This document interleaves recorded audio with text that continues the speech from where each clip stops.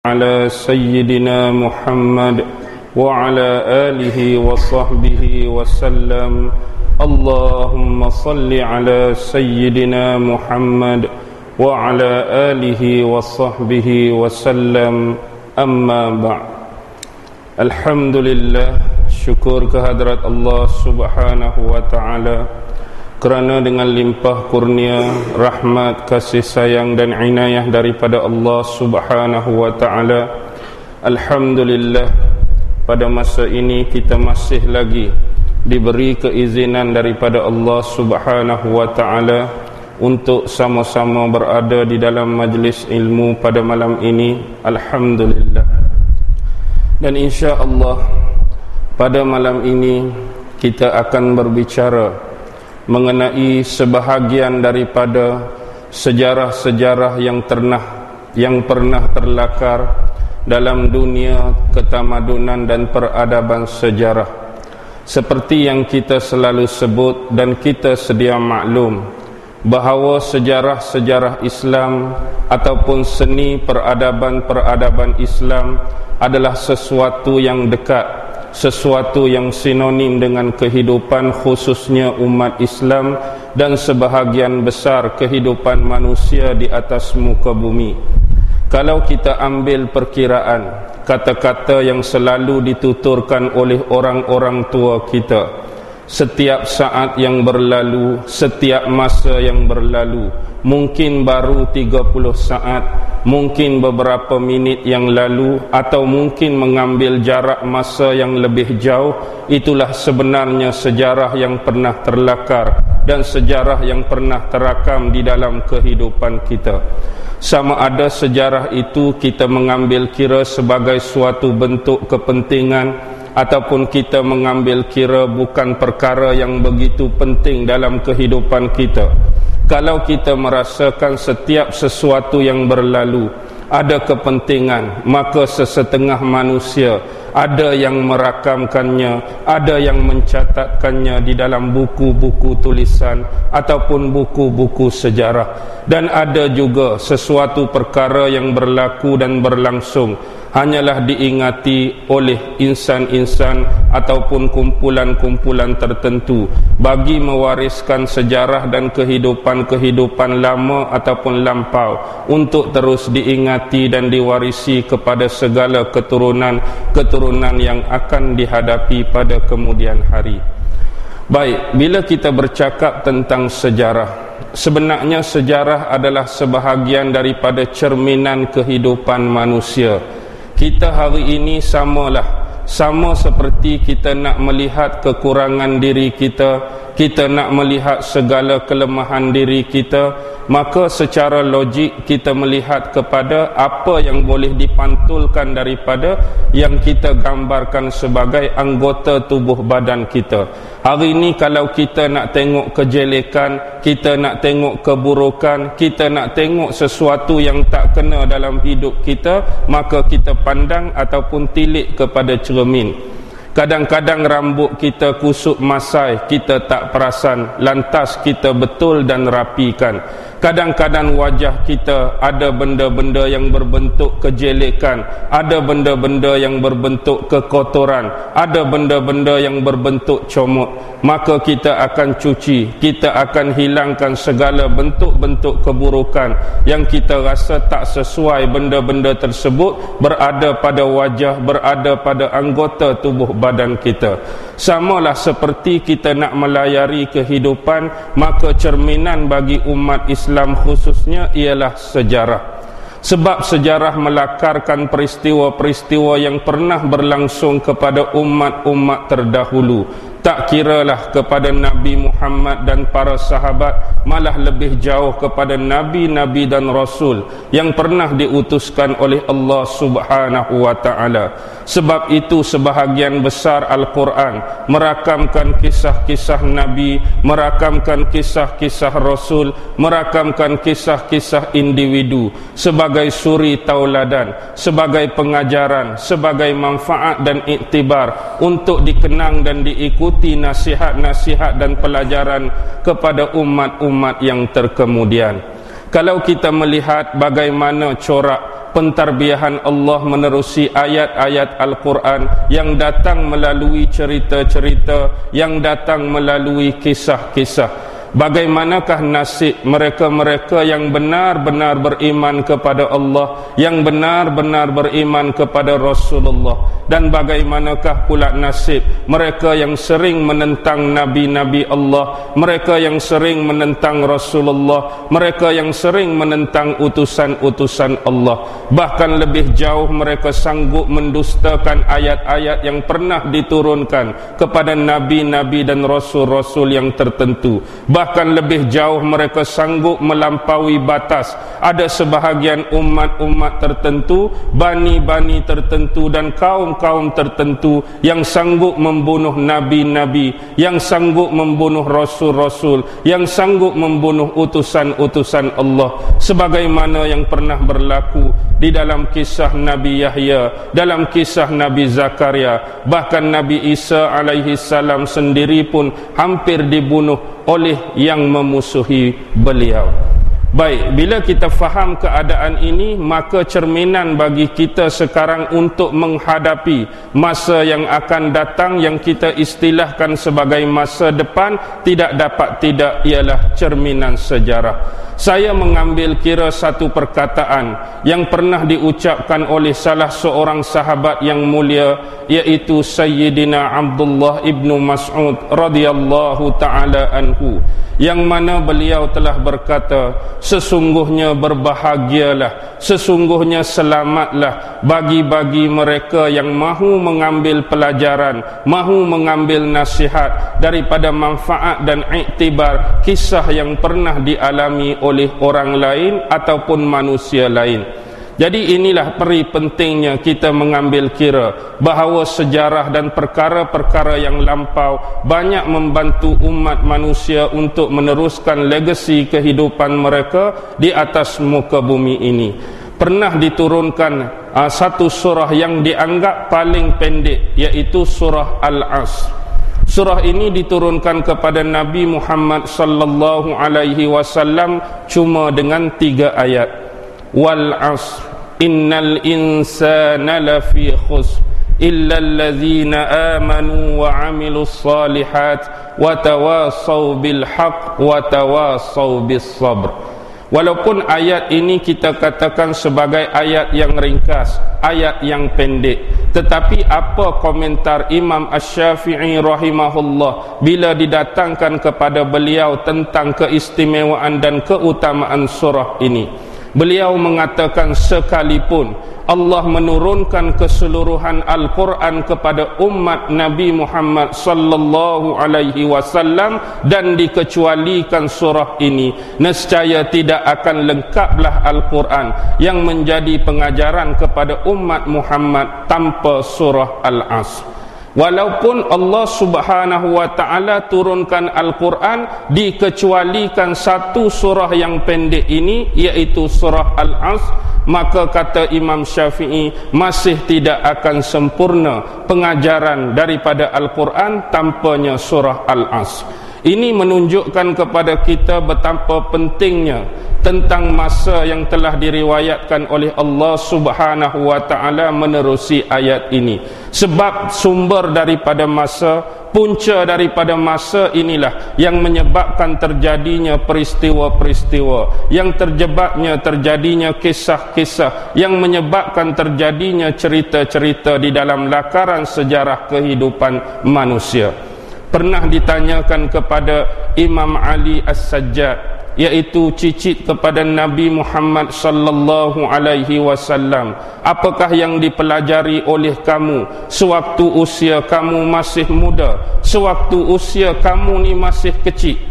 Lalu kata Imam Ali As-Sajjad, sesungguhnya di waktu kami kecil, ibu dan bapa kami mengajarkan kepada kami tentang maghazi Rasulullah sallallahu alaihi wasallam wa ashabih. Apa dia maghazi? Cerita-cerita tentang seni dan sejarah peperangan Rasulullah dan para sahabat-sahabat baginda. Dan tidak dikecualikan kami mempelajari seluk-beluk dan seni ilmu Al-Quran. Maksudnya, kalau generasi kita hari ini nak punya generasi yang kuat, kita hari ini nak bina generasi yang hebat, maka sebagai percontohan yang diberikan oleh Imam Ali As-Sajjad tadi, sesungguhnya bahawa kita perlu meneliti akan perkataan-perkataan beliau tadi. Ibu bapa di zaman sahabat, ibu bapa di zaman tabi'in dah kecil-kecil lagi, awal-awal keremajaan mereka lagi, ibu dan bapa dah mengasuh mereka dengan kisah-kisah, dah mengasuh mereka dengan cerita-cerita tertentu yang berbentuk seni peperangan Rasulullah dan para sahabat, dan tak terkecuali seni ilmu-ilmu Al-Quran yang pernah diturunkan kepada Nabi Muhammad sallallahu alaihi wasallam.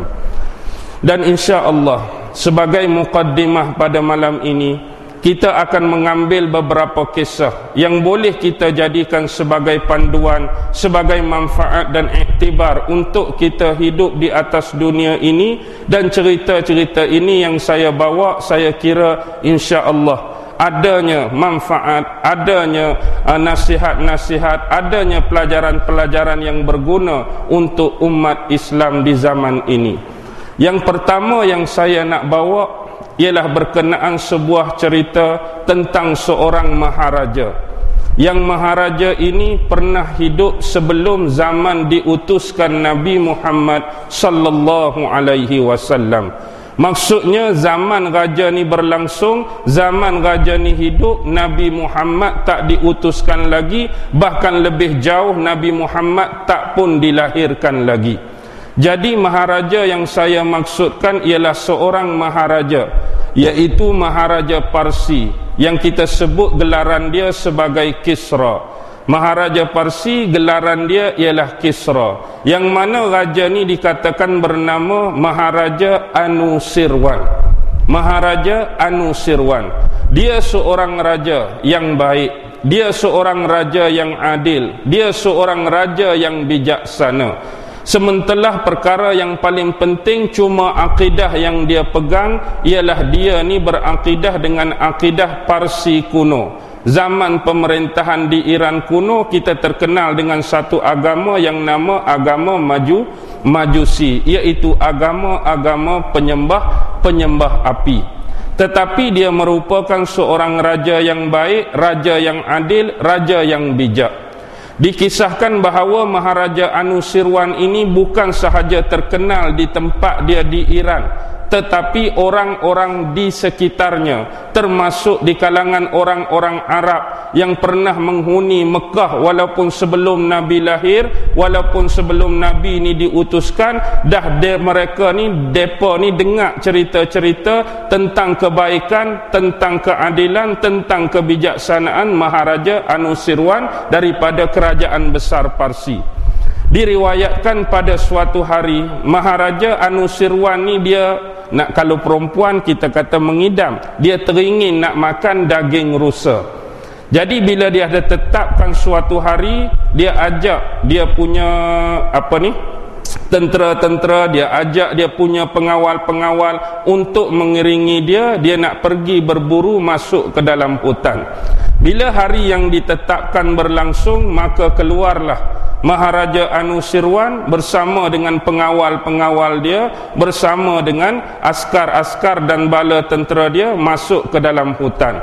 Dalam keadaan asyik duk mencari-cari, duk kelekut tu, kelekut ni, tengok sana, tengok sini, maka ditakdirkan tiba-tiba ternampaklah olehnya seekor ibu rusa.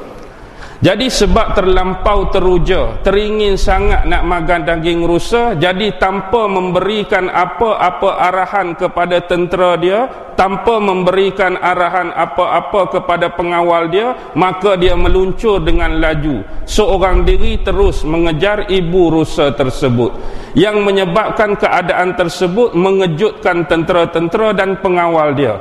Dan dengan secepat kilat, tentera-tentera dan pengawal dia ni terus ikut dia, takut terpisah jauh. Bila terpisah jauh, terlepas daripada pandangan, bimbang maharaja kesayangan mereka ni jadi terlepas daripada genggaman ataupun kawalan mereka. Takut raja ni sesat masuk jauh dalam hutan gara-gara terlampau sangat nak kejar ibu rusa tersebut. Jadi bila dah kejar terlampau jauh menyebabkan dia ni terpisah agak jauh dengan pasukan dia, yang akhirnya ibu rusa pun dia terlepas, dan dengan pasukan dia pun dia dah bercerai-berai. Jadi dalam keadaan tersebut dia mula risau, dalam keadaan tersebut dia mula rungsing. Dia dah cari jalan yang sepatutnya, dia dah mula cari jalan yang sebaiknya, tetapi tak diketemui juga pasukan-pasukan yang dikemudi oleh pengawal-pengawal dan tentera-tentera dia tadi. Dan akhirnya waktu tersebut sudah hampir gelap. Tambahan pula langit dah menunjukkan tanda-tanda hujan ni nak turun. Jadi dalam keadaan dia duk mencari-cari, duk merayau-rayau, ada siapa-siapa yang boleh bagi pertolongan, ada siapa-siapa yang boleh bagi bantuan, akhirnya dia tiba di sebuah pondok buruk. Bila dia tiba di sebuah pondok buruk tersebut, lalu dia turun daripada kuda dia dalam keadaan hujan dah renyai-renyai. Bagi memastikan keselamatan dia pergi kepada pintu pondok tersebut dengan perlahan-lahan. Tiba-tiba dia melihat di hujung pondok tu, di bahagian dapur, tiba-tiba keluar asap. Maksudnya bila dapur tu berasap, dalam pondok tu ada orang. Bila pondok tu berasap, dalam pondok tu ada penghuni. Lalu dia menyapa kepada sesiapa yang dia yakini berada di dalam pondok tersebut dengan sapaan bahasanya. Kalau dia tu orang Iran, kalau dia orang Parsi, maka mungkin sapaan beliau tu dalam bahasa beliau. Tiba-tiba yang keluar seorang perempuan yang agak tua, seorang perempuan yang agak berumur. Lalu dia mengatakan bahawa dirinya adalah seorang pemuda yang datang dari arah kota. Raja ni dia cuba sembunyikan, raja ni dia cuba rahsiakan jati diri dan identiti dia. Dia tak mau bagi tahu kepada orang yang duduk dalam pondok tu dia ni seorang raja. Seorang raja Parsi, seorang raja yang dihormati. Tetapi dia cuma mengatakan dia seorang pemuda yang datang dari arah kota. Tetapi dia cerita betul bahawa dia dengan kawan-kawan dia datang ke hutan ni nak berburu rusa. Tetapi ditakdirkan dia ni sesat dan sampai depan pondok orang tua tadi. Lalu dia minta izin. Dia kata sebab ni sekarang dah hujan renyai-renyai, lagipun cuaca dah berangsur nak malam. Jadi kalaulah ada keizinan daripada kamu wahai perempuan tua, aku minta nak bermalam di sini walaupun untuk tempoh cuma satu malam saja. Kalau ada keizinan daripada kamu. Dia kata tak menjadi apa-apa kesalahan kepada kamu, dan aku akan memberikan keizinan kepada kamu untuk bermalam di dalam pondok burukku malam ini walaupun cuma untuk satu malam. Tetapi aku lebih awal nak minta maaf dengan kamu. Kamu pun tahu keadaan pondok kami. Pondok kami ni pondok orang dhaif. Pondok kami ni pondok orang miskin. Pondok kami ni pondok orang fakir. Jadi kami tak dapat menyediakan sesuatu yang kita kata yang dapat menyelesaikan kamu. Jadi yang boleh aku bagi kat kamu, di sudut pondok kami tu ada himpunan, tumpukan jerami-jerami yang kami gunakan untuk bagi makan kepada ternakan kami. Jadi kalau kamu rasa kamu boleh duduk, kamu rasa kamu selesa, jadi kamu boleh tidur di hujung pondok di atas tumpukan jerami itu untuk malam ni. Terima kasih wahai perempuan tua, aku rela menerimanya. Jadi bila dia masuk tu, dalam rumah tu rupa-rupanya ada dua orang. Bukan makcik tua tu seorang, tapi ada seorang lagi anak gadis, anak perempuan dia. Lalu kata makcik tersebut, duduklah sebentar wahai orang muda. Lalu dia pi dekat anak perempuan dia, dia kata apa? Wahai anak gadisku, sesungguhnya malam ini kita telah didatangi tetamu. Malam ni kita ada tetamu seorang lelaki muda. Jadi sebagai menghormati tetamu, ada tak apa-apa makanan ataupun minuman yang boleh kita bagi, kita sediakan kepada lelaki ni? Lalu anak gadis tadi jawab, kalau makanan kita tak ada sisa-sisa yang tertinggal. Tetapi kalau setakat nak bagi minum, saya boleh pi perah lembu betina kita hak sihat, lembu betina kita hak gemuk dekat bahagian dapur tu. Kalau setakat nak minum, tak apalah, kamu pilah perah susu lembu tu, ambil dalam satu mangkuk ataupun satu gelas, bawa kepada mak nak bagi sebagai menghormati tetamu kita pada malam ni. Jadi anak gadis tu pergi bahagian dapur dan dia mula tadah susu lembu yang dia nak perah tu dalam bekas ataupun dalam sebiji gelas. Jadi sekali dia tarik susu lembu tadi, terus mengeluarkan susu yang agak banyak. Susu yang agak banyak. Jadi raja tadi hanya memperhatikan, dia tengok anak gadis ni perah susu lembu tadi. Sebenarnya dia tengok kepada perlakuan gadis ni bukanlah kerana dia suka atau berkenan dengan anak gadis tu, tetapi suka bila tengok sekali perah saja susu yang keluar tu banyak, susu yang keluar tu melimpah-limpah. Lalu anak gadis tu ambil susu dan bagi kepada ibu dia. Ibu dia lantas menyediakan kepada Raja Anusirwan. Jadi Raja Anusirwan ucap terima kasih dan minum susu segar tadi. Alangkah bahagia hati dia, dapat menghilangkan haus dia, dapat menghilangkan dahaga dia. Jadi sebelum dia landing, dia nak tidur, dia pun terfikir.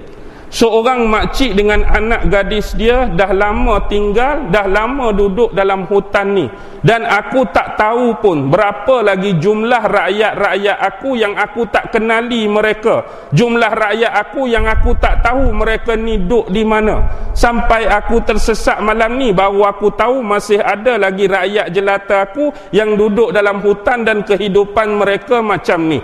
Jadi bila terpandang saja cara perahan susu anak gadis tadi, maka raja ni mula terfikir, apa salahnya kalau aku mengenakan cukai di kemudian hari kepada pemilik-pemilik ternakan. Tak kiralah mungkin dia memiliki lembu ke, mungkin dia memiliki kerbau ke, mungkin dia memiliki kambing ke, yang sebelum ni aku tak pernah mengenakan apa-apa cukai dekat dia, tapi tengok cara perah susu tu banyak daripada ambil hari-hari, banyak daripada makan hari-hari, mungkin hak lebih mereka jual, aku tak kenakan apa-apa cukai.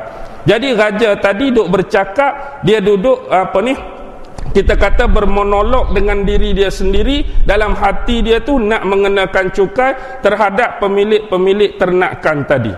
Lalu dia pun tertidur, dia pun terlena. Tiba-tiba bila waktu sampai tengah malam, dia terjaga, dia terbangun. Dan bila dia terjaga tengah malam ni, disedari oleh makcik tua tadi. Lalu makcik tua tadi kata apa? Dia kata, kamu perlukan apa-apa tak? Kamu rasa dahaga ke? Kamu rasa lapar ke duduk rumah makcik ni? Terbangun tengah malam. Tak ada rasa apa makcik, tapi kalau adalah minuman macam susu segar tadi, bagus juga. Jadi dia pun minta anak gadis dia pi perah lagi satu mangkuk, pi perah lagi satu bekas ataupun satu gelas. Jadi bila nak perah saja, langsung tak keluar dah kali ni, walaupun setitik susu. Tadi elok-elok je sekali perah banyak, sekali elok je sekali perah melimpah. Tapi buat kali kedua ni, satu titik susu pun tak keluar, setetes susu pun tak keluar. Lalu anak gadis kata apa? Wahai ibuku, sesungguhnya raja yang memerintah negara kita sekarang sudah ada niat yang buruk terhadap rakyat jelata dia. Terkejut mak dia. Yang kita duk bincang pasal lembu tak keluar susu, yang kita duk bincang pasal lembu hang perah tak keluar susu, tadi keluar, yang lani tak keluar. Tiba-tiba pasal apa? Sebut pasal raja kita. Pasal apa tiba-tiba boleh terpacul perkataan tersebut dari seorang anak gadis? Mungkin raja kita ada niat yang tak baik pada rakyat jelata dia, sampai bila saya nak perah susu ni, dia tak mau keluar. Tak apalah, mak dia kata, mungkin dia dah kehabisan susu hari ni, kita tengoklah lepas menjelang esok pagi, mungkin susu akan keluar balik. Jadi makcik tu minta maaf kerana tak mampu menyediakan minuman untuk lelaki tersebut. Jadi dia pun pergi landing balik, tapi dia tak tidur. Dia terfikir kata-kata anak gadis tadi. Begitu besar sebuah ucapan, begitu besar sebuah hasrat yang aku nak buat terhadap rakyat aku, tiba-tiba dah bertukar jadi tak baik, tiba-tiba dah bertukar jadi tak elok. Yang sebelum ni okey je keluar susu, raja nak kenakan cukai tu, tak mau keluar dah lembu. Bahaya juga ni. Tak mau keluar dah susu lembu kerana gara-gara niat raja nak kenakan cukai pada ternakan-ternakan tadi. Kalau lagu ni lah jadinya, aku tarik balik lah. Dia cakap sorang-sorang lah ni, aku tarik balik lah niat nak kenakan cukai tadi. Jadi dia pun tidur. Bila esok menjelang, anak perempuan tadi bangun awal-awal nak cuba nak test keluar tak susu macam yang berlaku malam tadi. Lalu bila dia perah saja, keluar balik dah, laju balik dah, melimpah balik dah susu tadi. Jadi dia kata, mak, saya rasa raja kita dah batalkan niat dia nak mengenakan cukai ataupun niat yang tak baik pada rakyat dia. Macam mana hang tahu?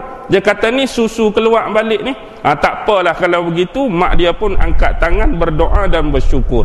Jadi bila raja tengok mak gadis tu angkat tangan, dia pun angkat tangan juga, walaupun tak disedari oleh kedua-dua penghuni pondok tadi, mengucapkan syukur sebab susu dah keluar balik. Jadi dia minta diri nak balik semula. Bila dia keluar masuk dalam hutan, bala-bala tentera dan pengawal dia dah jumpa balik dia, dan dia pun balik semula ke istana. Bila sampai di istana, dia mula terfikir, dan dia nak melakukan sesuatu yang sebelum ni dia tak pernah buat, iaitu esok pagi-pagi tiba-tiba penuh bala tentera yang dihantar sebagai utusan oleh Maharaja Anusirwan depan pondok perempuan tua tadi. Dia kata, makcik, kami menerima pesanan daripada raja kita, iaitu Maharaja Anusirwan, supaya bawa makcik, bawa anak gadis makcik, jemput 2 orang ni pi ke istana diraja. Makcik tu pun kata, apakah dosa kami? Apakah kesalahan kami? Sebelum ni pun yang kami kenal cuma nama raja saja. Yang makcik dan anak makcik tahu, raja negara kita ni nama dia Anusirwan, raja yang baik, raja yang adil, raja yang bijaksana. Tapi muka pun tak pernah tengok. Macam mana muka raja kita, macam mana raja ni boleh jemput kami berdua pergi ke istana? Apa yang kami dah buat? Salah apa yang kami dah buat? Dosa apa yang kami dah buat? Kami tak tahu makcik, yang kami tahu ni perintah, kami ni utusan diraja, minta makcik dengan anak makcik bersiap, kami akan bawa dan iring ke istana. Jadi sebab ni perintah raja, mereka tak lawan. Jadi diiringi oleh tentera dan pegawai istana, sampailah dia ke istana Maharaja Anusirwan. Bila sampai di sana, masuk ke balai Seri Maharaja Anusirwan, terkejutlah makcik tadi. Terkejutlah anak gadis tadi. Rupa-rupanya lelaki yang tumpang bermalam di pondok mereka semalam, itulah raja mereka, iaitu Maharaja Anusirwan. Cepat-cepat makcik ni melutut, anak gadis dia pun ikut minta maaf, minta ampun dengan raja kesalahan mereka. Kesalahan apa? Kesalahan anak gadis makcik ni dah termengumpat tentang raja, sebut pasal raja kita ni ada niat yang tak baik, raja kita ni dah betulkan niat, termengumpat tuanku, kami minta maaf. Kalau itulah dosa kami yang menyebabkan tuanku panggil kami ke istana, minta maaf. Tidak, sesungguhnya aku amat-amat bersyukur dengan kisah dan peristiwa yang berlaku kepada diri aku semalam, mengajarkan aku betapa pentingnya untuk aku menjaga hak-hak dan kebajikan rakyat di bawah taklukan rakyat-rakyat jelata yang aku perintah semuanya. Jadi sebelum tu aku nak tanya anak gadis kamu, bagaimana seolah-olah dia boleh membaca fikiran dan kata-kata hati aku, yang aku ni sebenarnya memang ada niat nak mengenakan cukai sampai lembu tadi tak boleh keluarkan susu. Macam mana sebenar yang berlaku? Dia kata macam ni, kami sebelum ni memang tak pernah kenal tuanku, dan hari ni buat kali pertama kami boleh tengok wajah tuanku, anggota tubuh badan tuanku. tetapi sebelum ni kami hanya kenal, dan dalam hati kami ada raja yang baik, kami ada raja yang adil, kami ada raja yang bijak. Bila kami berkeyakinan demikian, tanah-tanah kami menjadi subur, tanaman-tanaman dan pokok kami menjadi berbunga dan berbuah, kehidupan kami menjadi luas dan lapang, ternakan-ternakan kami mengeluarkan susu dan hasil yang banyak.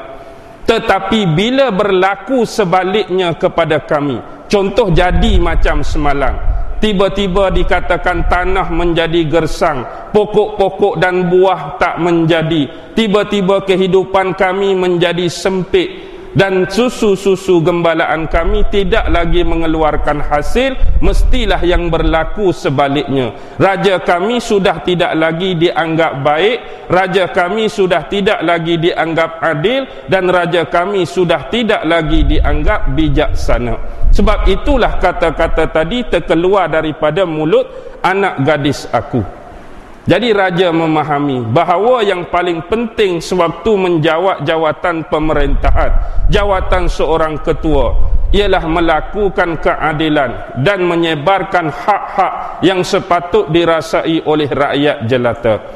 Jadi peringatan kita pada hari ini, kalaulah hari ini kita hidup di dalam mana-mana negara sekalipun, di dalam mana-mana pemerintahan sekalipun, inilah yang sewajibnya dilakukan oleh para penguasa, inilah yang sewajibnya dilakukan oleh para pemerintah. Dan untuk kita mengenal dan mengesan, walaupun dalam hati kita di lubuk sanubari yang paling dalam, hari ini kita boleh lihat, hari ini kita boleh tengok, hari ini kita boleh rasa. Yang anda alami dan yang anda rasai sekarang, adakah anda merasai kehidupan yang luas dan lapang, ataupun hari ini kita semua merasai kehidupan yang sempit dan tertekan? Hati kita boleh rasa.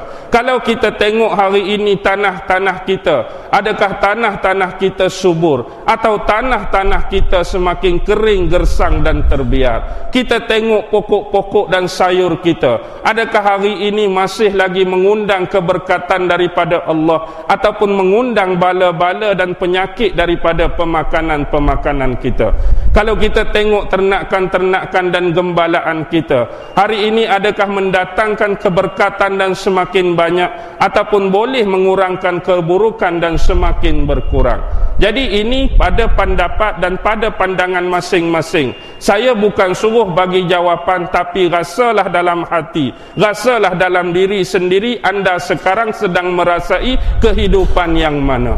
Jadi cerita ini sebagai iktibar. Tak perlu kita menuduh sesiapa, tak perlu kita menuding jari pada sesiapa. Yang penting kita hendaklah menjalani sebagai seorang manusia, sebagai seorang insan, sebagai seorang hamba, sebagai seorang abdi, sebagai seorang kuli yang benar-benar beriman kepada Allah dengan panduan Al-Quran dan panduan-panduan daripada sunnah Rasulullah sallallahu alaihi wasallam.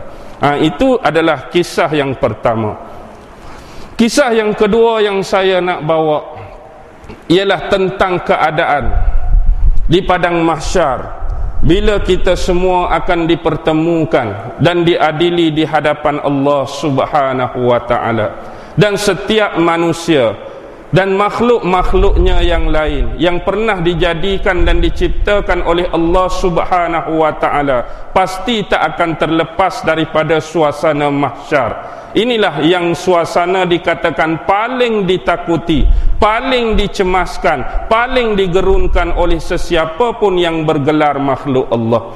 Kerana apa? Kerana setiap perangai, setiap perbuatan, setiap tingkah laku, bahkan setiap niat kita yang paling dalam pun akan diadili dengan sebaik-baiknya dan seadil-adilnya oleh Allah Subhanahu wa taala. Sebab itulah dalam surah Al-Fatihah, untuk mendatangkan kegerunan dan ancaman kepada hati dan jiwa manusia, Allah mendatangkan satu ayat yang cukup ringkas dan pendek tetapi luas pengertian dia. Maliki yaumiddin. Apa maksud Maliki yaumiddin? Kalau ikut ilmu qiraat, kita boleh baca dua-dua. Sama ada nak baca maliki panjang pun boleh, nak baca maliki pendek pun boleh. Ada orang baca maliki yaumiddin panjang, ada orang baca maliki yaumiddin maliki pendek. Dua-dua betul, dua-dua tak salah. Jadi kalau kita ambil yang makna kata panjang, dia jadi makna apa? Allah, Tuhan, zat yang menguasai hari pembalasan. Kalau kita nak ambil makna kata pendek, maliki, iaitu Tuhan, Allah, zat yang memiliki hari pembalasan. Yang menguasai pun sememangnya Allah, yang memiliki pun sememangnya Allah. Tetapi di sini Allah tak guna gelaran-gelarannya yang lain, yang sebelum ini selalu Allah guna untuk menyantuni manusia, nak bagi rahmat pada manusia, nak bagi kasih sayang pada manusia, dah tak ada bila Allah guna kalimah maliki. Sebelum ni kita baca surah yang terakhir, Qul a'udzu birabbin nas, malikin nas, ilahin nas. Kadang-kadang Allah jadi Rabb manusia, kadang-kadang Allah jadi Malik manusia, kadang-kadang Allah jadi ilah manusia. Di sini Allah dah tak jadi Rabb, sebab Rabb tu sifat dia mentarbiah, Rabb sifat dia menyantuni, Rabb sifat dia menguruskan. Waktu kita hidup atas dunia dulu, Allah dah bagi segala-galanya apa yang telah ditentukan untuk kita.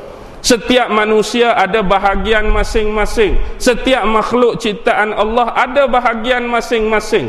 Ada yang ditentukan putih, ada yang ditentukan hitam, ada yang ditentukan tinggi, ada yang ditentukan rendah, ada yang ditentukan bulat, ada yang ditentukan lepir, ada kaya, ada miskin, ada sakit, ada kuruh, ada gemuk, semua Allah dah tetapkan. Dan kita menerima dengan redha segala pemberian dan ketentuan daripada Allah. Dan ni Allah buat sungguh-sungguh pada kita melalui Ar-Rahman dan Ar-Rahim dia. Di situ Rabb ada waktu kita hidup atas dunia. Selagi rezeki kita tak sempurna, ajal kita tak sempurna, apa-apa yang ditakdirkan Allah tak sempurna, pasti kita tak akan kembali menemuinya lagi. Selagi ada rezeki, selagi itulah kita hidup dan menikmati rezeki tersebut. Selagi ajal masih panjang, orang nak tembak ke, orang nak bunuh ke, kita akan masih terus hidup. Tetapi Allah juga dia tak jadi ilah dah. Dia tak jadi ilah sebab di akhirat, sebab di mahsyar bukan tempat untuk berta'abbud. Di mahsyar bukan tempat untuk menyembah Allah. Di mahsyar bukan tempat untuk beribadat lagi. Dia tak jadi dah kontak ilah, sebab kontak ilah waktu hidup atas dunia ni Allah suruh semayang, semayang. Allah suruh puasa, puasa. Allah suruh zakat, zakat. Allah suruh pi haji, pi haji. Allah suruh amar ma'ruf, amar ma'ruf. Allah suruh nahi mungkar, nahi mungkar. Apa yang Allah perintah wajib buat, apa yang Allah larang wajib tinggal. Tapi hidup di mahsyar kita tak boleh nak minta dengan Allah. Matahari pun tak ada dah, subuh ke kita ni, zuhur ke kita ni, tak apalah, subuh lah kot, semayang dulu 2 rakaat, lambat lagi Allah nak bicara, ada ke tak lagu tu? Tak ada nak semayang dah. Lambat lagi ni, zuhur dah masuk kot, kita pun nak semayang, azan pula dekat mahsyar, Allahu Akbar, Allahu Akbar, tak ada azan dah, bukan tempat nak amal ibadat dah. Hidup atas dunia kita bercucuk tanam, di akhirat di mahsyar kita nak tuai dah hasil dia. Hasil inilah yang kita nak tuai, yang Allah nak balas. Faman ya'mal misqala dzarratin khairan yarah wa man ya'mal misqala dzarratin syarran yarah. Sesekali Allah tak akan pernah mengabaikan walaupun 1 titik zarah kebaikan, dan dia tak akan menyia-nyiakan walaupun 1 titik zarah kejahatan. Jadi dia akan jadi Malik dah. Bila Malik, dia akan keras, dia akan bertegas. Walaupun Allah itu keras, walaupun Allah itu bertegas, tetapi ada pengecualian. Kepada hamba-hambanya yang Allah tumpahkan rahmat, kepada hamba-hambanya yang Allah tumpahkan kasih sayang, yang mana akhirnya menyebabkan mereka ini dilorongkan Allah masuk ke dalam syurga. Tetapi apa yang nak digambarkan pada malam ini ialah Rasulullah diriwayatkan pernah bersembang, pernah berbicara, pernah menceritakan tentang hal ehwal di padang mahsyar dengan salah seorang sahabat yang bernama Abu Hurairah. Yang Rasulullah nak bagi tahu dekat Abu Hurairah, yang Rasulullah nak cerita dekat Abu Hurairah ialah 3 golongan yang paling awal Allah akan seret dan humban mereka dalam neraka. Ini kita nak suruh beringat, kita nak suruh perhati. 3 golongan paling awal Allah akan tarik, Allah akan seret, sumbat masuk dalam neraka. Jadi Rasulullah dia sebut kepada Abu Hurairah, wahai Abu Hurairah, sesungguhnya di akhirat kelak Allah akan memanggil 3 jenis kumpulan. Allah akan memanggil 3 jenis golongan. Yang mana 3 golongan ini adalah golongan yang paling awal Allah akan seret, Allah akan tarik dan sumbat mereka dalam neraka. Golongan pertama yang Allah akan panggil ialah golongan-golongan yang mempelajari Al-Quran. Kumpulan-kumpulan orang yang belajar Al-Quran dan dia memahami Al-Quran dan dia baca Al-Quran dan dia mengajarkan Al-Quran dan ilmu-ilmunya kepada orang lain. Kalau kita tengok banyak hadis-hadis Nabi, banyak ayat-ayat dalam Al-Quran yang Rasulullah ceritakan keutamaan-keutamaan ahli Al-Quran, yang Rasulullah ceritakan keistimewaan-keistimewaan ahli Al-Quran, yang Rasulullah ceritakan tentang kebaikan-kebaikan dan syafaat yang bakal diberikan oleh ahli Al-Quran. Hak tu yang baik, tak ada masalah. Jadi yang jadi ancaman ni ahli Al-Quran yang mana? Bila Allah memanggil salah seorang daripada golongan yang pertama, lalu Allah Subhanahu wa ta'ala bertanyakan kepada salah seorang ahli golongan tersebut, ketahuilah sesungguhnya aku telah menganugerahkan ilmu kepadamu menerusi utusan-utusanku, yakni nabi-nabi dan para rasul. Baik, benar wahai Tuhanku. Dijawab betul. Kami ini menerima ilmu daripada nabi-nabi kamu. Kami menerima ilmu daripada utusan-utusan kamu, ulama-ulama yang hidup sezaman dengan kami, guru-guru yang pernah mengajarkan Al-Quran kepada kami. Lalu Allah bertanya dengan soalan yang lain, apakah yang telah kamu lakukan dengan nikmat yang aku beri dan anugerahkan tersebut? Nikmat apa maksud Allah? Nikmat kamu belajar Al-Quran, nikmat kamu membaca Al-Quran, nikmat kamu faham Al-Quran, nikmat kamu mengajarkan Al-Quran kepada orang lain. Jadi apa yang telah kamu buat? Kami mempelajari Al-Quran dan kami baca Al-Quran dengan sebaik-baik bacaan, dan kami memahamkan Al-Quran, dan kami ayat-ayat yang difaham tadi kami cuba untuk mengajarkan kepada orang lain. Lalu Allah berkata, kamu telah berbohong. Lalu bila malaikat-malaikat yang berada di sisi Allah dengar Allah kata kamu telah berbohong, malaikat pun menyambut kata-kata tadi. Ramai-ramai malaikat akan kata kamu telah berbohong. Ikut macam Allah kata, ikut macam Allah cakap. Sebenarnya sewaktu kamu hidup di dunia dulu, kamu mempelajari Al-Quran dan 3 perkara yang berturutan dengannya. Kamu sering baca Al-Quran, kamu baca semata-mata nak suruh orang-orang menganggap kamu ni pandai baca Al-Quran. Kamu nak suruh orang-orang di sekitar dan sekeliling kamu, suara kamu sedap baca Al-Quran. Kamu nak suruh orang puji kamu, kamulah yang paling terbaik bacaan Al-Quran. Itu yang kamu nak sebenarnya. Bagaimana tentang yang memahami Al-Quran? Yang nombor 2, kamu memahami Al-Quran bukan kamu nak mengambil pelajaran daripada Al-Quran. Kamu memahami Al-Quran bukan kamu nak mengambil manfaat ilmu daripada Al-Quran, tetapi kamu memahamkan Al-Quran semata-mata untuk kamu berhujjah, semata-mata untuk kamu menguatkan bukti kamu, semata-mata untuk kamu menguatkan dalil kamu, dengan tujuan untuk mengalahkan pasangan kamu, mengalahkan lawan-lawan kamu, mengalahkan musuh-musuh kamu, dan kamu akan dianggap orang yang hebat, kamu akan dianggap orang yang alim, kamu akan dianggap orang yang terbaik. Dan begitu juga dengan susulan yang ketiga. Bila kamu mengajarkan Al-Quran kepada orang lain, tidak ada keikhlasan niat di hati kamu kerana aku, tetapi kamu nakkan habuan-habuan dunia. Kalau ajak Al-Quran dapat berapa ratus, ajak Al-Quran dapat berapa ribu, ajak Al-Quran ada pangkat tu, ajak Al-Quran ada pangkat ni, ajak Al-Quran ada gelaran tu, ajak Al-Quran ada gelaran ni.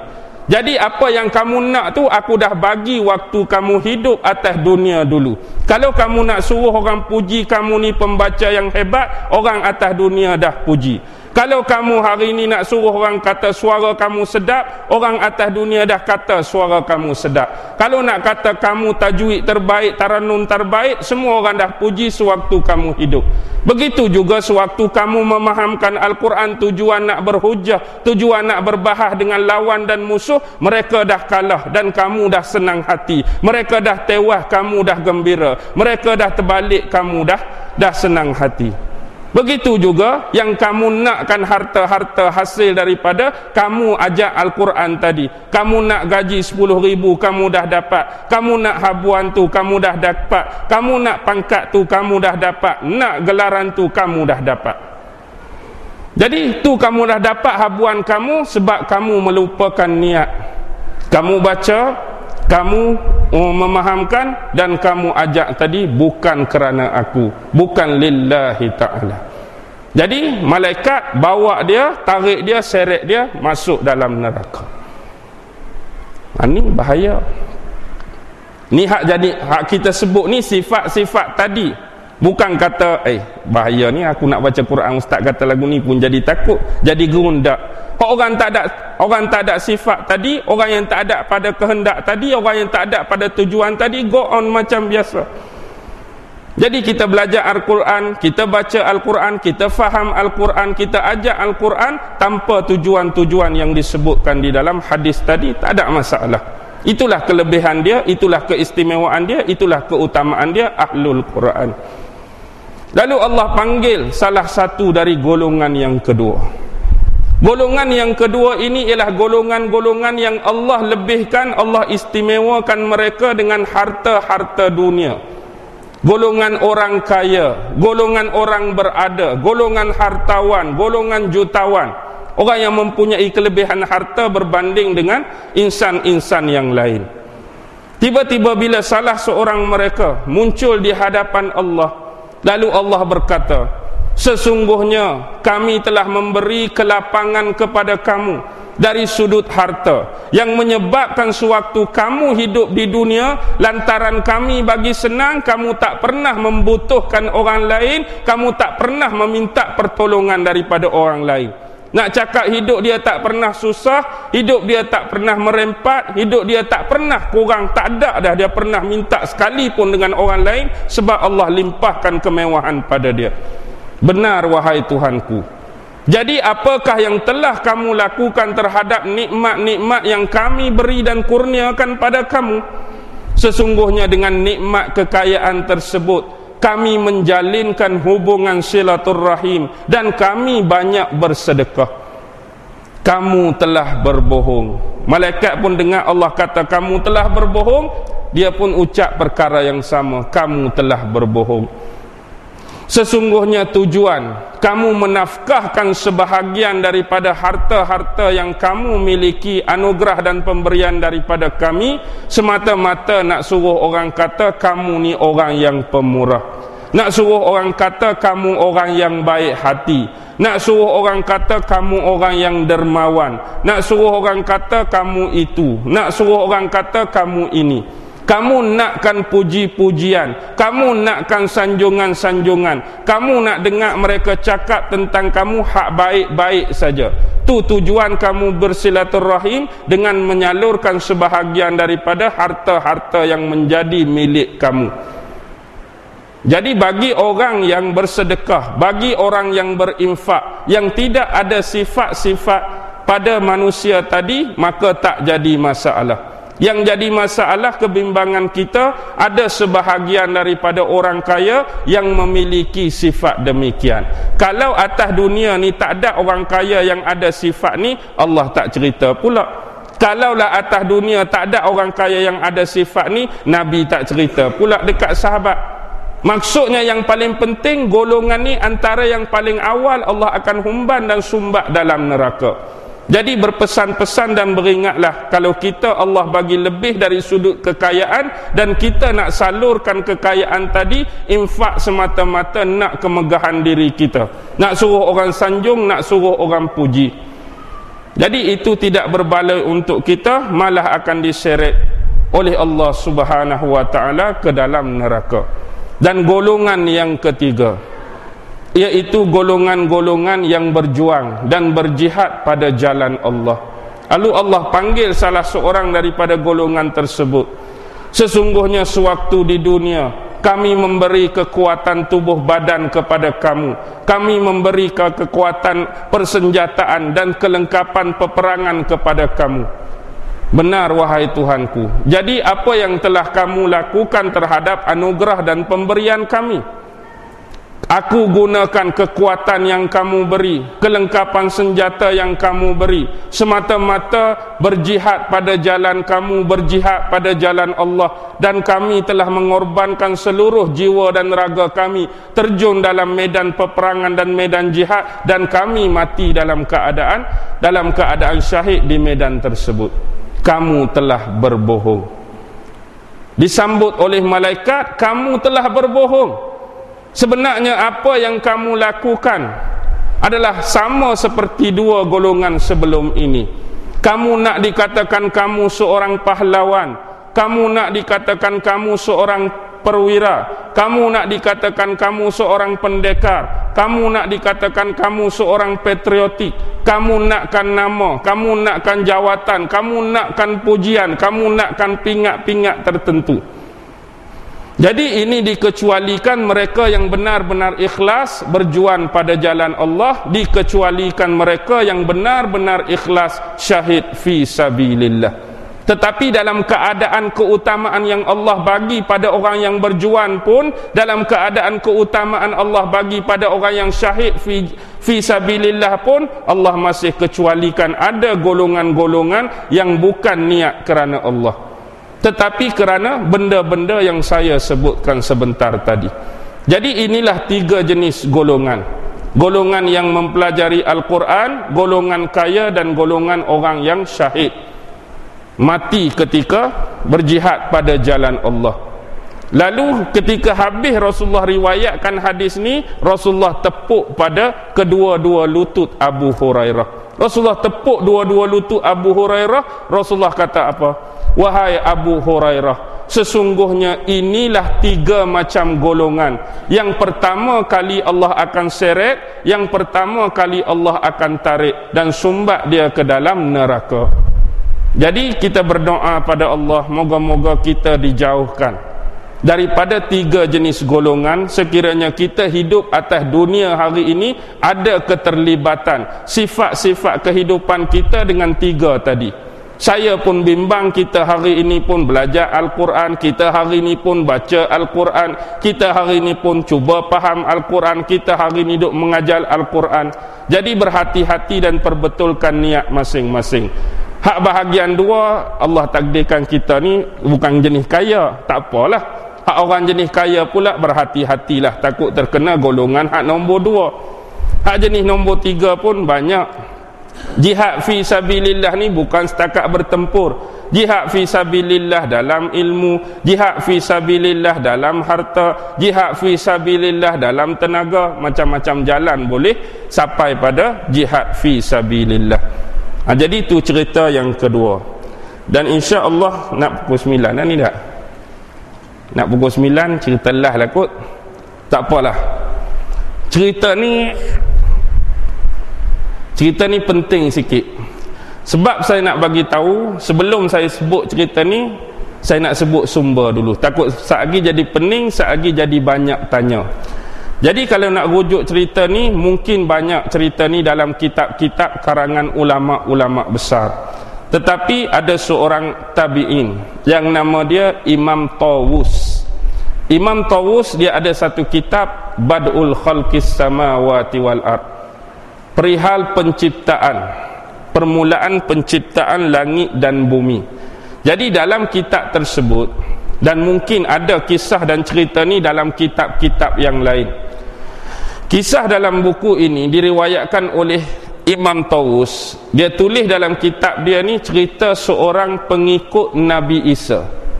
Cerita seorang pengikut Nabi Isa alaihi salam. Cerita dia bermula ialah pada zaman kekhalifahan. Kita tahu masa Rasulullah hayat dia masih hidup, cerita ni tak berlangsung, cerita ni tak berlaku.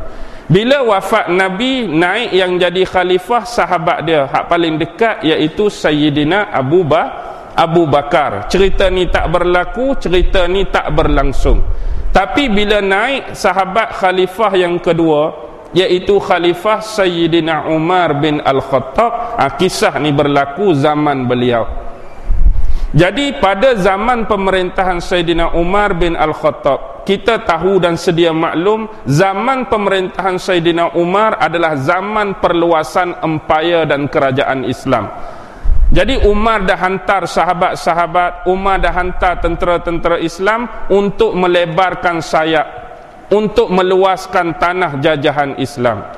Dan kita keluar sebagai tentera Islam pada zaman tersebut bukan nak pi jajah tanah orang, bukan nak pi memusnahkan dan merosakkan tanah orang lain. Yang kita nak betulkan ialah bukan body dia, tapi akidah hati dia. Bila masuk satu-satu kawasan, perkenalkan kepada mereka, perjelaskan kepada mereka, terangkan pada mereka, bagi pencerahan pada mereka tentang agama kita, agama Islam. Kalau ada yang sanggup nak terima agama Islam, alhamdulillah. Kalau ada yang menentang, maka kita bagi kata dua. Kalau kamu nak menentang, ialah kami akan duduk di sini, kami akan perintah di sini, kamu akan bayar dalam bentuk jizyah, cukai kepada pusat pemerintahan kami di Madinah. Itu kalau dia nak duduk dengan aman dan selesa. Tapi negara dia dah jadi bawah taklukan kerajaan di Madinah. Dan kalau dia nak lawan dari sudut persenjataan, itu pilihan kita yang terakhir. Masuk Islam pun tak mau, duduk bawah kerajaan Islam bayar cukai jizyah pun tak mau, ajak bertempur, ajak berlawan, ajak bergaduh, maka tu pilihan terakhir. Tak ada kompromi dah. Jadi kalau kamu terima Islam, kami bukan nak negara kamu, kami bukan nak hasil kekayaan ni, kami nak ubah hak dalam. Bila hak dalam dah jadi baik, bila hak dalam dah jadi betul, akidah dah betul, kami nak pergi tempat lain, kamu urus sendirilah, ni tempat kamu, ni negara kamu. Kami bukan nak pun. Kamu dah jadi Islam, urus sendiri, kami nak pergi tempat lain pula.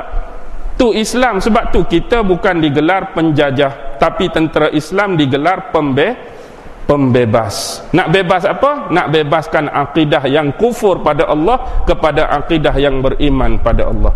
Ingat, sejarah seni peperangan Islam, kita bukan penjajah, kita bukan penakluk, tetapi kita adalah pembebas. Baik, zaman Umar pernah mengarahkan salah seorang sahabat, yang salah seorang sahabat ni yang nombor 9, dijamin masuk syurga oleh Allah Subhanahu wa ta'ala. Siapa sahabat nombor 9 dijamin masuk syurga? Siapa? Sa'ad bin Abi Waqqas. Nombor 10 Abu Ubaidah Al-Jarrah. Baik, Sa'ad bin Abi Waqqas ni Nabi pernah doa. Dia ni salah seorang pemanah yang cekap. 3 orang sahabat Nabi pemanah yang cekap, yang jadi komander perang Uhud, Abdullah bin Jubair. Abdullah bin Jubair terbunuh sebab Rasulullah letak 50 orang, semua pakat turun 40 orang, tinggal 10 atas. Tak dengar arahan Abdullah bin Jubair, naik Khalid bin Al-Walid, serbu serang, habis semua meninggal, hak baki 10. Termasuk komander pemanah Abdullah bin Jubair. Gugurlah salah seorang sahabat Nabi hak cekap memanah. Yang cekap memanah lain Rafi' bin Khadij, juga salah seorang hak cekap memanah. Tapi yang hebatnya Sa'ad bin Abi Waqqas, dia didoakan khusus oleh Nabi. Nabi minta setiap kali dia sasarkan anak panah, tak akan pernah miss, tak akan pernah tak kena. Maksudnya tak akan pernah rugi anak panah dia. Kalau ada 10 lah anak panah akan kena. Itu doa Nabi pada dia. Jadi dia pun ditugaskan oleh Sayyidina Umar untuk menguasai satu wilayah, yang agak besar. Dulu dia bercantum antara Iraq dengan Iran, satu wilayah yang disebut sebagai Qadisiyah. Jadi bila Sa'ad bin Abi Waqqas pergi ke Qadisiyah, dapat dimenangi oleh tentera Islam. Jadi nak lantik amir, maka Saidina Umar bin Al-Khattab lantik terus ketua komander perang, iaitu Sa'ad tadilah. Sa'ad bin Abi Waqqas dilantik menjadi amir, gubernur lah di wilayah Qadisiyah. Jadi jadilah Sa'ad bin Abi Waqqas amir di situ. Tiba-tiba suatu hari Sa'ad bin Abi Waqqas didatangi satu utusan, surat kiriman daripada Saidina Umar di pusat pemerintahan di Madinah. Jadi dalam surat tersebut Saidina Umar sebut di kawasan Qadisiyah masih ada satu daerah, masih ada satu wilayah yang nama wilayah ni Hulwan. Wilayah ni nama Hulwan, masih belum berjaya kita jajah, masih belum berjaya kita takluk dan jadikan dia di bawah taklukan pusat pemerintahan di Madinah. Kawasan dekat tu nama Hulwan, tak termasuk lagi. Jadi aku minta kepada kamu pi ke Hulwan, Islamkan penduduk Hulwan, dan kita akan ambil jizyah kalau dia ni nak duduk bawah pusat pemerintahan kita, dan kita akan berperang kalau dia menolak usul yang pertama tadi. Maka Umar sebut di situ, kalau kamu nak hantar pasukan, hantarlah sahabat kita yang nama Nadlah bin Muawiyah. Baik, setengah orang sebut Nadlah bin Muawiyah, setengah orang sebut Nadlah bin Muawiyah. Jadi saya lebih senang dan selesa sebut Nadlah. Kalau orang sebut Nadlah bin Muawiyah, ada setengah orang sebut Nadlah, ada setengah orang sebut Nadlah. Jadi saya lebih senang dan selesa sebut Nadlah. Nadlah bin Muawiyah yang mengetuai operasi tadi. Jadi tanpa Sa'ad bin Abi Waqqas, jadi atas terima surat tersebut, dia lantik yang jadi komander nak pi ke Hulwan ialah sahabat yang nama Nadlah bin Muawiyah. Berapa orang hadut belakang dia? 300 orang tentera berkuda, 300 saja, diketuai oleh Nadlah. Bila dapat perintah daripada pusat, maka bergeraklah Nadlah bin Muawiyah dengan 300 tentera berkuda yang lain pi ke Hulwan. Bila sampai di Hulwan, dia adalah sebuah kota yang dikelilingi oleh benteng dan tembok. Jadi Nadlah bin Muawiyah ni dia kepung, dia keliling kota tersebut selama beberapa waktu, yang akhirnya keluarlah ketua kota tersebut, kami ni surrender dah. Sebab kamu dah kepung, ambil masa yang lama, bekalan makanan pun dah habis, bekalan minuman pun dah habis. Kami rasa tak boleh dah kami nak bertahan lebih lama. Jadi kami menyerah. Jadi usul yang disepakati, mereka ambil hak nombor 2. Walaupun mereka ni tak Islam, tetapi mereka ambil hak nombor 2. Mereka ni duduk di bawah pusat pemerintahan di Madinah dan sanggup bayar jizyah tiap-tiap tahun kepada khalifah di Madinah. Jadi selesai urusan di sana, dia meninggalkan kota Hulwan dengan banyak membawa ghanimah-ghanimah dan jizyah. Jadi bila banyak bawa ni, nak bawa balik ke mana? Bawa balik ke Qadisiyah. Kepada siapa? Kepada amir dan gubernur sahabat yang nama Sa'ad bin Abi Waqqas. Jadi sebelum sampai ke Qadisiyah tu, mereka singgah di satu tempat. Mereka singgah di sebuah dataran yang luas, yang dataran ni tebing dia kiri dan kanan gunung-gunung yang tinggi. Kiri ada gunung tinggi, kanan ada gunung yang tinggi. Mereka duduk di satu dataran yang luas. Jadi waktu tu hampir nak masuk waktu zuhur. Jadi Nadlah bin Muawiyah arahkan tentera-tentera dengan barang tadi, kita berhenti di sini, kita berehat, kita akan solat zuhur berjemaah kejap lagi. Dan bila mereka yakini dah masuk dah waktu zuhur, maka sebagai ketua komander, Nadlah buat apa? Nadlah pi melaungkan azan. Jadi Nadlah pi berdiri di situ, dia melaungkan azan dengan sekuat-kuatnya. Allahu Akbar, Allahu Akbar. Dia ulanglah, Allahu Akbar, Allahu Akbar, Allahu Akbar, Allahu Akbar. Jadi sahabat-sahabat yang duduk dalam sah 300 orang ni duk jawablah Allahu Akbar, Allahu Akbar, Allahu Akbar, Allahu Akbar. Tiba-tiba dalam sela-sela sahabat duk jawab, tiba-tiba terdengar suara yang jelas didengar oleh Nadlah, suara yang jelas didengar oleh 300 sahabat lain. Bila Nadlah kata Allahu Akbar, Allahu Akbar, suara tu kata apa? Sesungguhnya engkau sedang mengagungkan zat yang maha besar, wahai Nadlah. Sesungguhnya engkau sedang membesarkan zat yang maha agung, wahai Nadlah. Terkejut kawan ni. Suara siapa ni? Mai ikut celah bukit, mai ikut celah gunung. Tak apalah, azam habis. Asyhadu an la ilaha illallah. Bila dia buat asyhadu an la ilaha, sahabat pun jawab. Lepas tu terdengarlah suara tadi jawab apa? Itu adalah kalimah-kalimah ikhlas, wahai Nadlah. Bila asyhadu an la ilaha illallah, kawan tu jawab, itu adalah kalimah-kalimah ikhlas, wahai Nadlah. Bila dia sambung asyhadu anna Muhammadar Rasulullah, sahabat-sahabat jawab, kawan tu jawab lagi, sesungguhnya dialah Nabi Muhammad sallallahu alaihi wasallam yang pernah diceritakan oleh Nabi kami, Nabi Isa alaihi salam. Dia pergi jawab lagu tu. Bila asyhadu anna Muhammadar Rasulullah, itulah dia Nabi Muhammad sallallahu alaihi wasallam yang pernah diceritakan oleh Nabi kami, Nabi Isa alaihi salam. Hayya 'alas salah. Bila dua kali hayya 'alas salah, sahabat pun jawab, dia kata apa? Beruntunglah mereka yang mengerjakan solat secara istiqamah. Beruntunglah mereka-mereka yang mengerjakan solat ataupun semayang secara beristiqamah.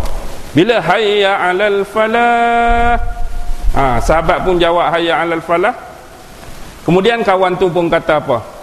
Ini adalah, kita kata apa? Ikutan Nabi Muhammad sallallahu alaihi wasallam, dan barang siapa yang sentiasa mengikuti Nabi, dia akan berjaya di dunia dan di akhirat. Ini dah jadi ikutan Nabi. Siapa yang ikut Nabi, dia akan berjaya di dunia, dia akan berjaya di akhirat. Bila Allahu Akbar balik, kawan tu pun jawab. Kawan tu jawab apa pula? Sesungguhnya benarlah diri kamu, wahai Nadlah, dan sungguhnya kamu benar-benar ikhlas melaunkan azan tadi, dan Allah telah mengharamkan jasadmu daripada api neraka. Jadi siap tu terkejut habislah. Ada sahabat yang dah rasa gerun, ada sahabat yang dah rasa takut. Jadi sebagai ketua komander, Nadlah cuba bersuara. Nadlah kata apa? Nadlah kata, wahai suara yang berbunyi, siapakah engkau yang sebenarnya? Moga-moga Allah melimpahkan rahmatnya kepada kamu. Wahai suara yang berbunyi, siapakah kamu yang sebenarnya? Moga-moga Allah melimpahkan rahmatnya kepada kamu. Adakah kamu ni makhluk Allah dari kalangan malaikat, ataupun kamu ni makhluk Allah dari kalangan jin, ataupun kamu ni makhluk Allah dari kalangan manusia seperti kami, ataupun kamu ni makhluk Allah dari makhluk-makhluknya yang lain? Sebab kamu dah memperdengarkan suara kamu kepada kami, kami minta kamu tunjukkan anggota tubuh badan kamu pada kami. Tunjuk rupa kamu, tunjuk wajah kamu pada kami. Suara dah tunjuk dah. Lalu dia sambung, kami ini adalah tentera-tentera Allah, kami ini tentera-tentera Rasulullah, dan sekarang kami ini adalah tentera-tentera Umar bin Al-Khattab. Tiba-tiba keluar daripada kaki bukit itu seorang yang tua, yang mana pakaian dia dibuat daripada jenis kain berbulu, rambut dia panjang putih, misai dia putih, janggut dia putih, yang menunjukkan bila sahabat Nadlah dan sahabat lain tengok tu, umur dia tu bukan kata-kata, mungkin 1000 tahun. Tetapi di sebalik umur 1000 tahun tu, dia mempunyai kegagahan lagi untuk berjalan. Lalu dia ucap apa? Assalamualaikum warahmatullahi wabarakatuh. Lalu Nadlah dan sahabat jawab, Waalaikumsalam warahmatullahi wabarakatuh. Siapakah kamu yang sebenarnya? Moga-moga Allah melimpahkan rahmatnya kepada kamu. Lalu lelaki tua tu kata, yang sebenarnya aku adalah Zarnab bin Bar'ala. Tu nama dia. Nama dia Zarnab bin Bar'ala. Aku ni adalah salah seorang murid dan pengikut yang paling dipercayai oleh Nabi Isa alaihi salam. Aku ni adalah salah seorang murid dan pengikut yang paling dipercayai oleh Nabi Isa alaihi salam. Aku ditempatkan di gunung dan kawasan bukit ni. Dahulu Nabi Isa alaihi salam pernah mendoakan umur aku yang panjang. Dan tujuan aku dipanjangkan umur ialah di kemudian hari untuk memastikan, untuk mengesahkan bahawa yang benar-benar turun dan datang kepada kamu itulah Nabi Isa alaihi salam yang sebenar-benarnya.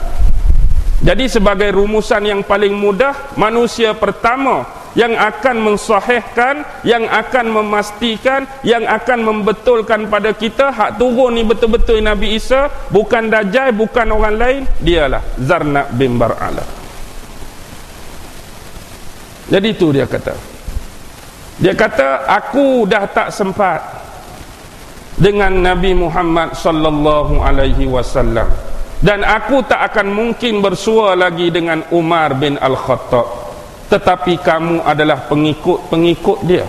Jadi sampaikanlah salam aku dan sampaikanlah pesanan-pesanan aku kepada Umar bin Al-Khattab. Jadi apa pesanan kamu? Pesan kepada Umar, wahai Umar, kamu kenalah bekerja secara keras. Bekerjalah secara bersungguh-sungguh. Sesungguhnya hari kiamat itu sudah semakin dekat. Kerja keras, kerja sungguh-sungguh, sesungguhnya hari kiamat itu sudah semakin dekat. Ni cerita zaman Saidina Umar ni. Zarnab kata kiamat tu dah dekat.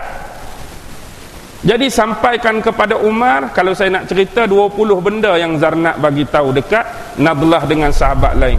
Tapi antara yang dia cerita, bila tanda-tanda ni dah kamu tengok, bila tanda-tanda ni dah dimasuki, maka yakinlah kamu hari kiamat itu sudah semakin dekat.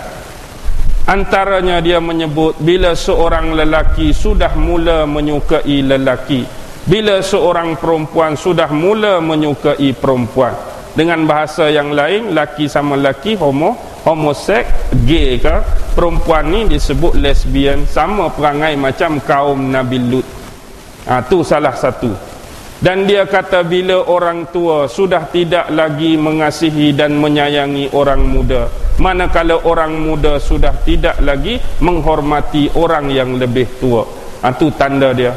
Bila sudah dibangunkan banyak rumah-rumah yang besar, banyak bangunan-bangunan yang bertingkat, itu juga adalah tanda-tanda dia. Bila seorang lelaki lebih senang dipuji, bila seorang perempuan juga lebih senang dipuji, dan kamu akan melihat perempuan dia akan pergi ke mana-mana tempat hanya bersendirian dengan kenderaannya sendiri. Hari ni boleh tengok tak? Hari ni boleh tengok dah. Perempuan nak pergi mana-mana, dia naik kereta dia, ikutlah dia nak pergi mana pun. Dulu payah nak tengok macam ni. Dan banyak lain, minuman arak mula bersebaran, rasuah mula bermaharajalela, kekejaman sudah semakin banyak berlaku, penipuan sudah semakin banyak dalam masyarakat. Banyak benda tu dia sebut 20 benda.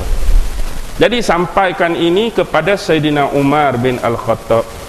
Lalu dia pun minta izin untuk pergi. Bila dah pergi, kawan tu siap semua, dia balik ke Qadisiyah. Bila balik ke Qadisiyah, dia cerita dekat Sa'ad, wahai Sa'ad, waktu kami singgah sembahyang Zuhur di satu tempat sekian-sekian, kami berlaku satu peristiwa, yang mana dalam peristiwa tu lelaki itu mengaku sebagai Zarna bin Bar'ala, pengikut Nabi Isa yang dipanjangkan usia dia oleh Allah akibat doa Nabi Isa. Dan dia perintahkan kami ini menyampaikan beberapa pesanan kepada Saidina Umar bin Al-Khattab. Bila Sa'ad dengar 20 pesanan tadi, dan hampir mirip-mirip, sama-sama, seakan-akan yang pernah disabdakan oleh Nabi menerusi hadis-hadis beliau, dia teringin nak jumpa dengan lelaki yang nama Zarnab ni. Aneh ni, mari ikut bukit, mari ikut gunung ni. Jadi hari yang ditetapkan dia keluar. Kalau tadi Nadlah dengan 300, ni dia bawa 4,000. Dia bawa 4,000 tentera, pi berkampung, pi berkemah di situ. Duduk di situ dah. Masuk waktu semayang jemaah, azan. Masuk waktu semayang jemaah, dikatakan dalam riwayat 40 hari 40 malam berkampung di situ. Tetapi Zarnab tak keluar-keluar. Dan yakinlah Sa'ad bin Abi Waqqas, dia faham walaupun diri dia ni antara manusia yang diistimewakan oleh Allah dengan dimasukkan syurga oleh Allah, tetapi setiap manusia mungkin ada kelebihan, kemuliaan dan keutamaan masing-masing, dan dia faham bahawa yang Allah nak bagi hanyalah pada Nadlah bin Muawiyah tadi, bukan pada diri dia. Sebab Nadlah tu satu waktu saja kawan tu keluar. Dia ni mari berkampung 40 hari 40 malam, semayang 5 waktu, sah ramai-ramai, jemaah pun kawan tu tak mau keluar. Jadi dia redha dengan ketentuan yang Allah nak bagi kelebihan ni pada sahabat yang nama Nadlah ataupun Nahdah bin Muawiyah sahaja. Jadi bukan pada diri dia. Sampai hari ke-41 kembali semula ke Qadisiyah.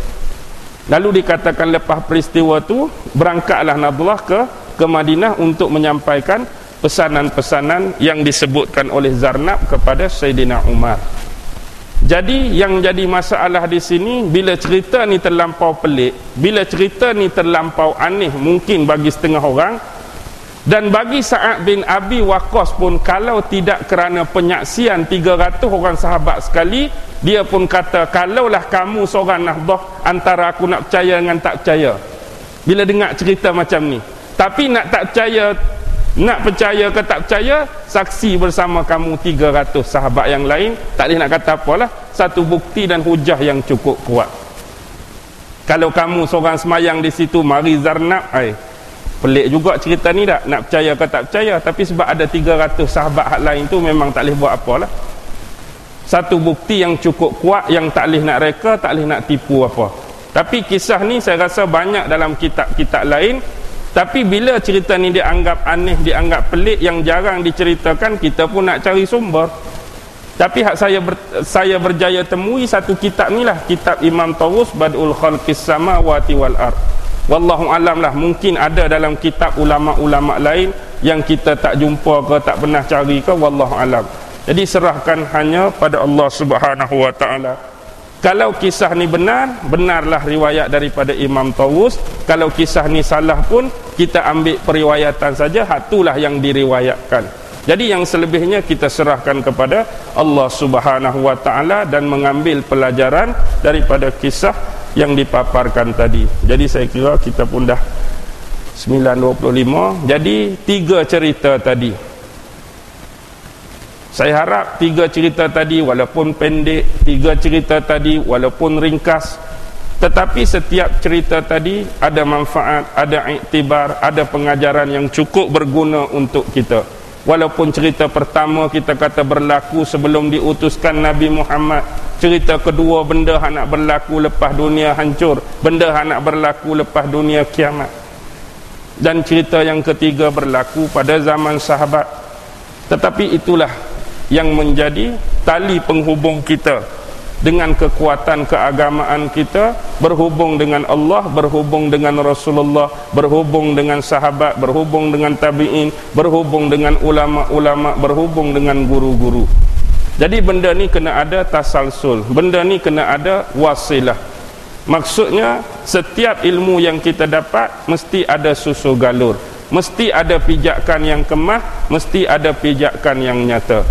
Jadi apa yang paling penting, setiap cerita tu panduan dia mesti sumber yang paling utama Al-Quran dan sunnah-sunnah Rasulullah sallallahu alaihi wasallam, dalam bentuk ucapan baginda, dalam bentuk perkataan baginda, dan dalam bentuk ikrar ataupun penentuan yang telah ditetapkan oleh Rasulullah sallallahu alaihi wasallam. Baki lagi, saya mohon kemaafanlah kalau ada suara tersekat, kau rasa memang tak sihat lah ni. Saya tak sihat tu satu hal, lepas tu cuaca lah ni pun kurang menyenangkan. Ni dah zaman-zaman yang kita kata tenat ni. Cuma kita risau dan bimbang, takut kita ni dah terkena kepada hadis sabdaan Nabi yang 3 musim tu. Musim pertama Nabi kata apa? 1/3 Allah akan tarikkan sumber-sumber yang berbentuk air. Allah akan tahan langit dia daripada menurunkan hujan 1/3 daripada air. Sampai pada musim kedua, langit tak akan turun air lagi dalam bentuk 2/3. Sampai musim last, musim ketiga, langsung dah tak turun air, akan jadi kemarau yang panjang. Waktu tu sahabat-sahabat tanya, makanan nak makan apa? Lalu Nabi kata, makanan-makanan orang yang beriman ialah zikir, tahlil, tahmid, wirid dan sebagainya. Itulah makanan orang-orang yang beriman. Jadi kita kena beringat, kita takut kita dah terkena hak musim yang pertama. Allah dah tahan, Allah dah rampah dah 1/3 kenikmatan yang kita duk kecap, yang kita duk rasa selama ni. Wallahu alam lah musim tu dah sampai ke betul ke sekarang, itu semua dalam kuasa dan ilmu Allah, ataupun lambat lagi ke bukan dalam pengetahuan kita. Cuma kita bimbang kalau benar-benar dah kita masuk musim yang pertama, kita harus beringatlah. Ni baru sikit, berapa lama dah tak hujan? Lama sangat dah tak hujan ni. Lepas tu panas pula. Walaupun kita ni pulau, biasa pulau ni walaupun tak hujan, kita ni sejuk sikit, tapi kita antara ranking suhu antara yang paling tinggi. 2 hari cuti Kedah dengan Perlis. Betul tak berita? Berita Kedah dengan Perlis cuti dah 2 hari. Maksudnya mereka punya level ranking panas, suhu tu dah memang tinggi dah, melebihi sepatutnya, yang boleh menjejahkan kesihatan. Kita tak tahu esok, lusa, 2-3 hari lagi kita akan mengalami nasib yang sama, wallahu alam. Tapi beringatlah, di musim-musim hujung ni, kalau masih ada yang tak sedar diri, masih ada yang lupa Allah, tak tahulah kita. Ni dah musim sepatut ni kita ni insaf dah, kita sedar diri dah. Dunia dah memang di tengah-tengah dah, tengah-tengah nak menuju hari pembalasan, nak menuju hari kiamat. Segala tanda-tanda kecil tak ada dah, habis dah. Cuba cebuk kat saya lah, saya minta satu tanda kecil hak tak berlaku lagi. Agak-agak apa? Tak ada, habis dah tanda kecil, habis. Tunggu 10 tanda besar tu sajalah. 10 tanda besar saja yang tak keluar, hak tanda kecil memang habis dah. Allah tunjuk kat kita. Jadi sedarlah diri mulai sekarang. Saya lah patut sedar diri yang pertama. Dan seterusnya diperingati kepada sahabat-sahabat yang lain. Sebab sekarang ni bukan masa dah kita nak mencari kesalahan orang lain, nak menuding jari kepada orang lain. Ingat satu benda saja, ulama-ulama tasawuf ni dia selalu berpesan, kalau kita orang kaya, kita banyak harta, kita akan bagi apa dekat orang lain? Kita akan bagi kekayaan kita, kita akan bagi harta kita.